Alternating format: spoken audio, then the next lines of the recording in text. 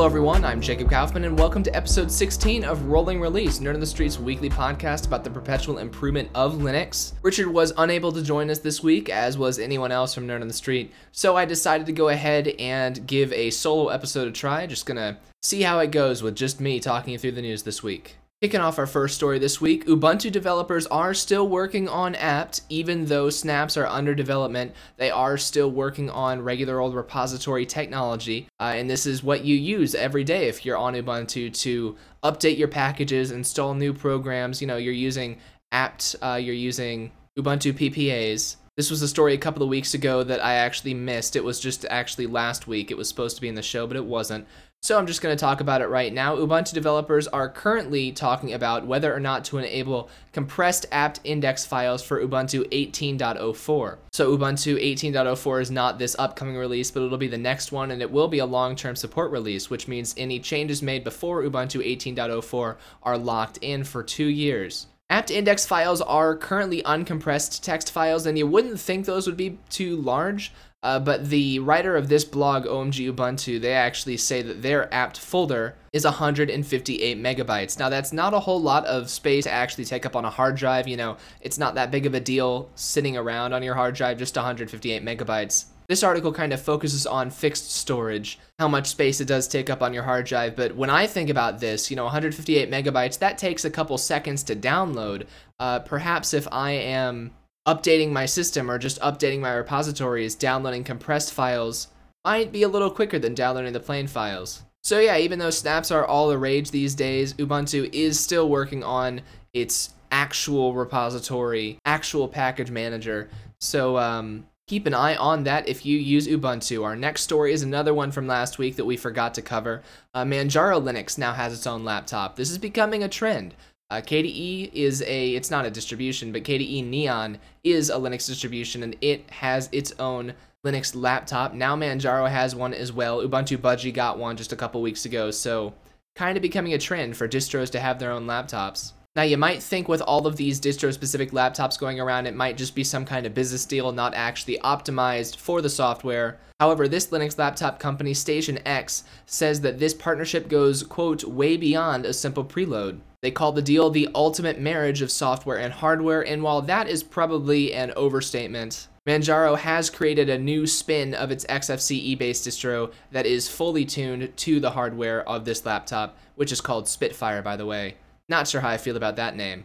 But the custom spin for the laptop does include kernel tweaks, streamlined settings, not sure what that means. It does also include custom changes to battery, CPU, and sound settings. Basically, the Manjaro developers have made sure that their distro works really, really well on this machine. And the machine's not half bad either. It is an all-aluminum chassis. It's got a laser-etched Manjaro logo on the lid, a 13.3-inch 1080p IPS display, so pretty nice display. And it does have a Manjaro Super Key on the backlit keyboard. You can get some i5 and i7 processors in this thing, although they're kind of low-end i7 processors. They are mobile variants. And then you can get up to 32 gigs of RAM, and it does come with Intel HD graphics, no dedicated graphics. Now, it's interesting to note, just looking at the picture for this thing, I kind of see a faint line on the top of the lid. I'm wondering if this laptop is based on the same Clevo model that System76's Galago Pro laptop is based on. So if you're in the market for a new laptop and you use Manjaro or want to start using Manjaro, there's an option for you. Next up, we've got Ubuntu Dock now has transparency, dynamic transparency that is. So previously, in the currently under development Ubuntu 17.10, the sidebar dock that they have added to kind of mimic Unity, it has had a dark gray background, and it was partially transparent, but the transparency of that dock did not match the transparency of GNOME's top bar with this theme. So given that Ubuntu is developing the theme for the top bar and the dock, it only makes sense that they match, so that's what's happening now. Ubuntu has made the two match. That's what the story is all about. It is interesting to note, I actually don't like the idea of these being transparent at all. I would prefer them not to be transparent. When you do have a window move close to them, though, the top bar does turn opaque, and then the dock does turn mostly opaque, not nearly as transparent when a window is near it. So that's going to look a lot more like Unity when you have actually got windows near them or a window maximized. It is important to note whether you like this change or not, the dynamic transparency effect cannot be turned off. It's not a setting. That's a shame. You'd think you might as well make it a setting, but of course these are GNOME folks. Perhaps the tweak tool or something will pick up the slack here. Now if you do want more customizability over your dock in particular, you can also always uninstall the Ubuntu dock and install the regular old Dash to dock. It's got more options on it as well. If you're a gamer, this next one might be for you. Sony's PlayStation 4 DualShock controller is now supported in Fedora, Linux, and GNOME, and I'm assuming that the changes made to support it will propagate to other distros and desktop environments as well. This development started as an improvement to the PlayStation 3 controller pairing system. In the past, it was kind of complicated to pair a PlayStation 3 controller, and it was kind of impossible to charge a controller with a computer without pairing it. However, GNOME developer Bastian Nocera has pushed some patches to the Bluetooth stack on the latest Fedora Linux release. And with the new changes, you can simply open up the Bluetooth panel in GNOME settings, plug in your controller, whether it's a DualShock 3 or a DualShock 4, and click Allow if you do want to pair the two devices. If you do not want to pair your controller with your computer, you can just plug it in and not open up the Bluetooth control panel. And if you do happen to accidentally open the panel up, just don't click Allow. So that's very nice. Xbox 360 controllers have always worked flawlessly under Linux. I don't think we've got wireless Xbox One controllers working under Linux yet, but if you do like Sony's layout for their game controllers, then you can now use the DualShock 4 with very minimal setup. And I do have Bastian's blog post as well. That will be in the show notes, so check out the link in the description if you want to read about that. Next up, Pipewire. We talked about this a while ago. It was Pulse Audio for video. We talked about this in a previous show. So Pulse Audio is a Linux application that basically makes it super easy to manage all of your sound devices. Without Pulse Audio, it's very difficult to have multiple applications using the same speakers at the same time or the same microphone at the same time. And for speakers especially, that can be a big pain. You know, I might have a YouTube video playing in one window and I want to play some music in another window. I don't want to have to worry about Firefox and a music player conflicting when I'm trying to play audio. So Pulse Audio manages all of your audio devices. We called this Pulse Video before. It has gotten a new name, Pipewire. That is the official name. Pulse Audio is just the development name. It is a GNOME project. I'm not sure if I realized that last time that we covered this, but this does come from GNOME. Hopefully the benefits from it once again will propagate to other desktops, but that's up to both GNOME and other desktops. The fact that GNOME is backing it though does mean that they are focusing on supporting Wayland and Flatpak. More on that in just a moment, but I also learned in this new article that Pipewire is not just going to be for video, it is Pulse Audio for video and audio. It is going to be able to replace Pulse Audio, if I'm reading this correctly, as well as Jack. And that is great because Linux has two sound stacks right now that you can really use. Pulse Audio is the consumer level, quote unquote, one that is actually easy to use, and then Jack is what you have to use for professional audio applications. The only problem with Jack is that it's just about impossible to configure it correctly. So if we could get something that is as powerful as Jack but as easy to use as Pulse Audio, that would make me really happy. And not only are they trying to do that, but they're also trying to provide that same level of powerful handling for video input and output as well. Being able to use the same webcam in several applications would solve a lot of problems for me. I don't know about you. In addition to all of that, Pipewire is also going to allow screen capture and recording and screenshots in Wayland. We talked about this relatively recently, how it's kind of impossible to take a screenshot or capture your desktop with Wayland by default, but GNOME was already working on some other projects to make that easier. Now we've got this one. Really, it all comes down to what the end user applications implement. If OBS can implement Pipewire, that would be great. And Pipewire does have its own website, pipewire.org, if you do want to read all about that. You can also get it already on Fedora 27, and they should have some packages available for other distros soon. And while we're on GNOME, we should also talk about Purism's Linux Phone that we talked about last week. Now, last week, it was a big deal that Purism and KDE partnered up to basically commit to making a Plasma mobile operating system for the Purism 5 phone, the Librem 5 phone. Of course, GNOME saw that KDE was actually having a good time with something and decided that it had to step in and, put its mark all over it too, because GNOME can't leave anything else alone. Now, unlike last week, which we had quotes from both Purism and KDE, because that was a two-way partnership, all of the quotes in this article are from the GNOME Foundation. This is really just literally GNOME saying, oh, me too, I'm going to be on a phone too. But the GNOME Foundation has basically committed to making GNOME run on the phone if the Purism Librem 5 does get funded. Now, taking a look at GNOME's actual announcement here, I do see a quote from the Purism CEO, Todd Weaver.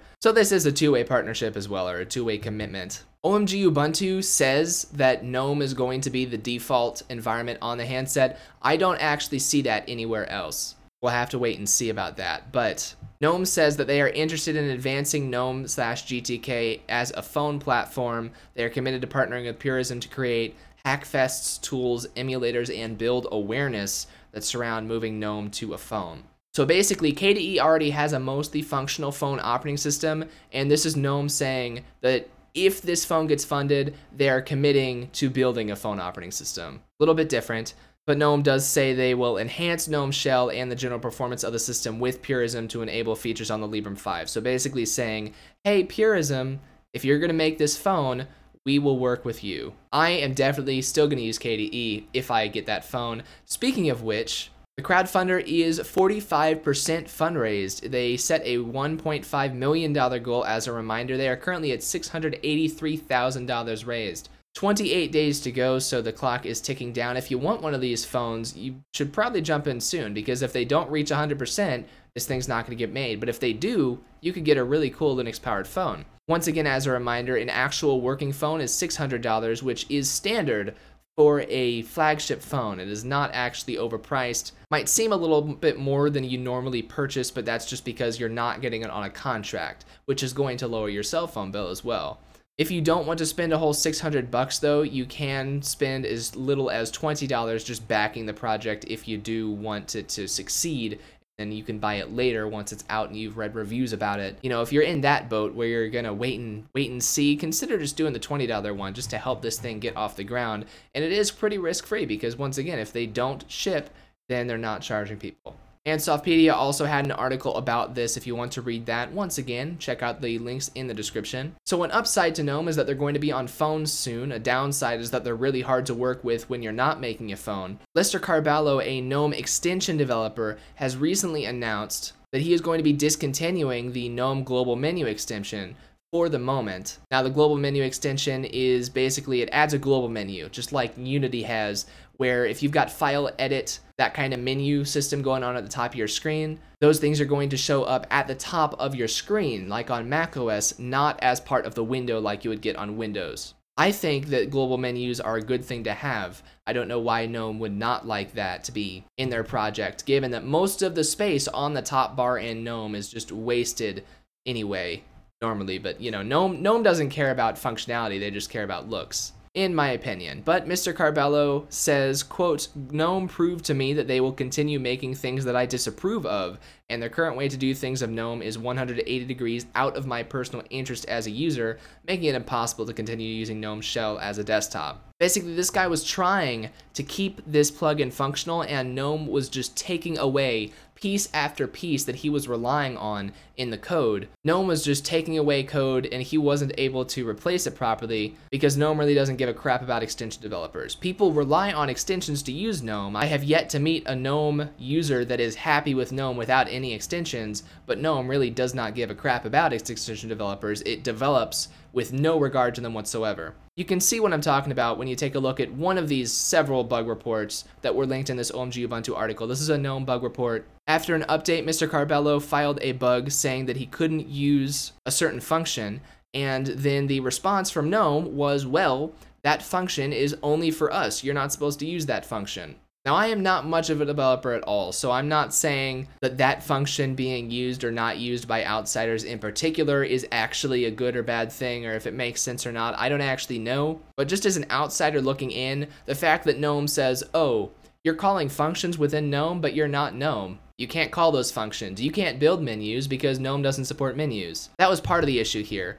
This GNOME developer said, well, why would a module need to try and set a menu? Because it's a global menus extension. That's why it would need to make menus. Once again, GNOME does not care about actual how you use your desktop. They just care about looking nice and minimalistic. So if you are on GNOME and you were using the global menu extension, you can continue to use it. It will continue to work on Xorg. However, do not switch to Wayland because it's not going to work on Wayland until GNOME changes something or Mr. Cabello decides to try again. And that extension developer had another quote in here. I just try to help as far as I can, but it's like swimming against the flow of the river. there always comes a time when you get tired. So yeah, that is what extensions on GNOME feel like, swimming against the flow of the river straight from the mouth of an extension developer. And I do also have the actual announcement from that developer's GitHub page if you do want to read that. Once again, it'll be in the description. Powering right along here, Linux 4.14 is under development, and the current release candidate added some very core features. It introduced several new core memory management features, some device driver updates, and changes to documentation, architecture, file systems, networking, and more.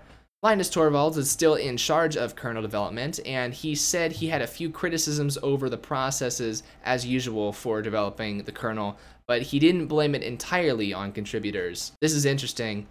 I just liked this quote. Linus Torvalds says, "I hate it when I find issues during the merge window that I feel should have been noticed before the code made it to me." It happened a few times this release. I just got a kick out of that quote in particular. But this new kernel version will have support for address space identifiers, AMD memory encryption support, and support for Intel's 5-level paging, which increases the addressable memory from 206 terabytes to 128 petabytes. I don't know who was breaking that limit, 256 terabytes. I don't have that much RAM in my computer, but you can have even more in yours now, and this is mainly for x86 supercomputers, according to Phoronix. And Linus Torvalds says there were over 1,500 contributors to this release. 1.5 thousand people helped with this version of Linux. That is pretty cool. And finally, we talked about the Blueborn Bluetooth security issue a couple weeks back, or maybe it was just last week. Well, during the week, Canonical released kernel updates for all of its supported Ubuntu Linux releases, patching the issue. So the Blueborn vulnerability appears to affect all supported Ubuntu versions. This update is available for 64-bit and 32-bit PCs, as well as a variety of other devices. And Canonical wrote in their announcement that the Blueborn bug could cause a denial of service system crash.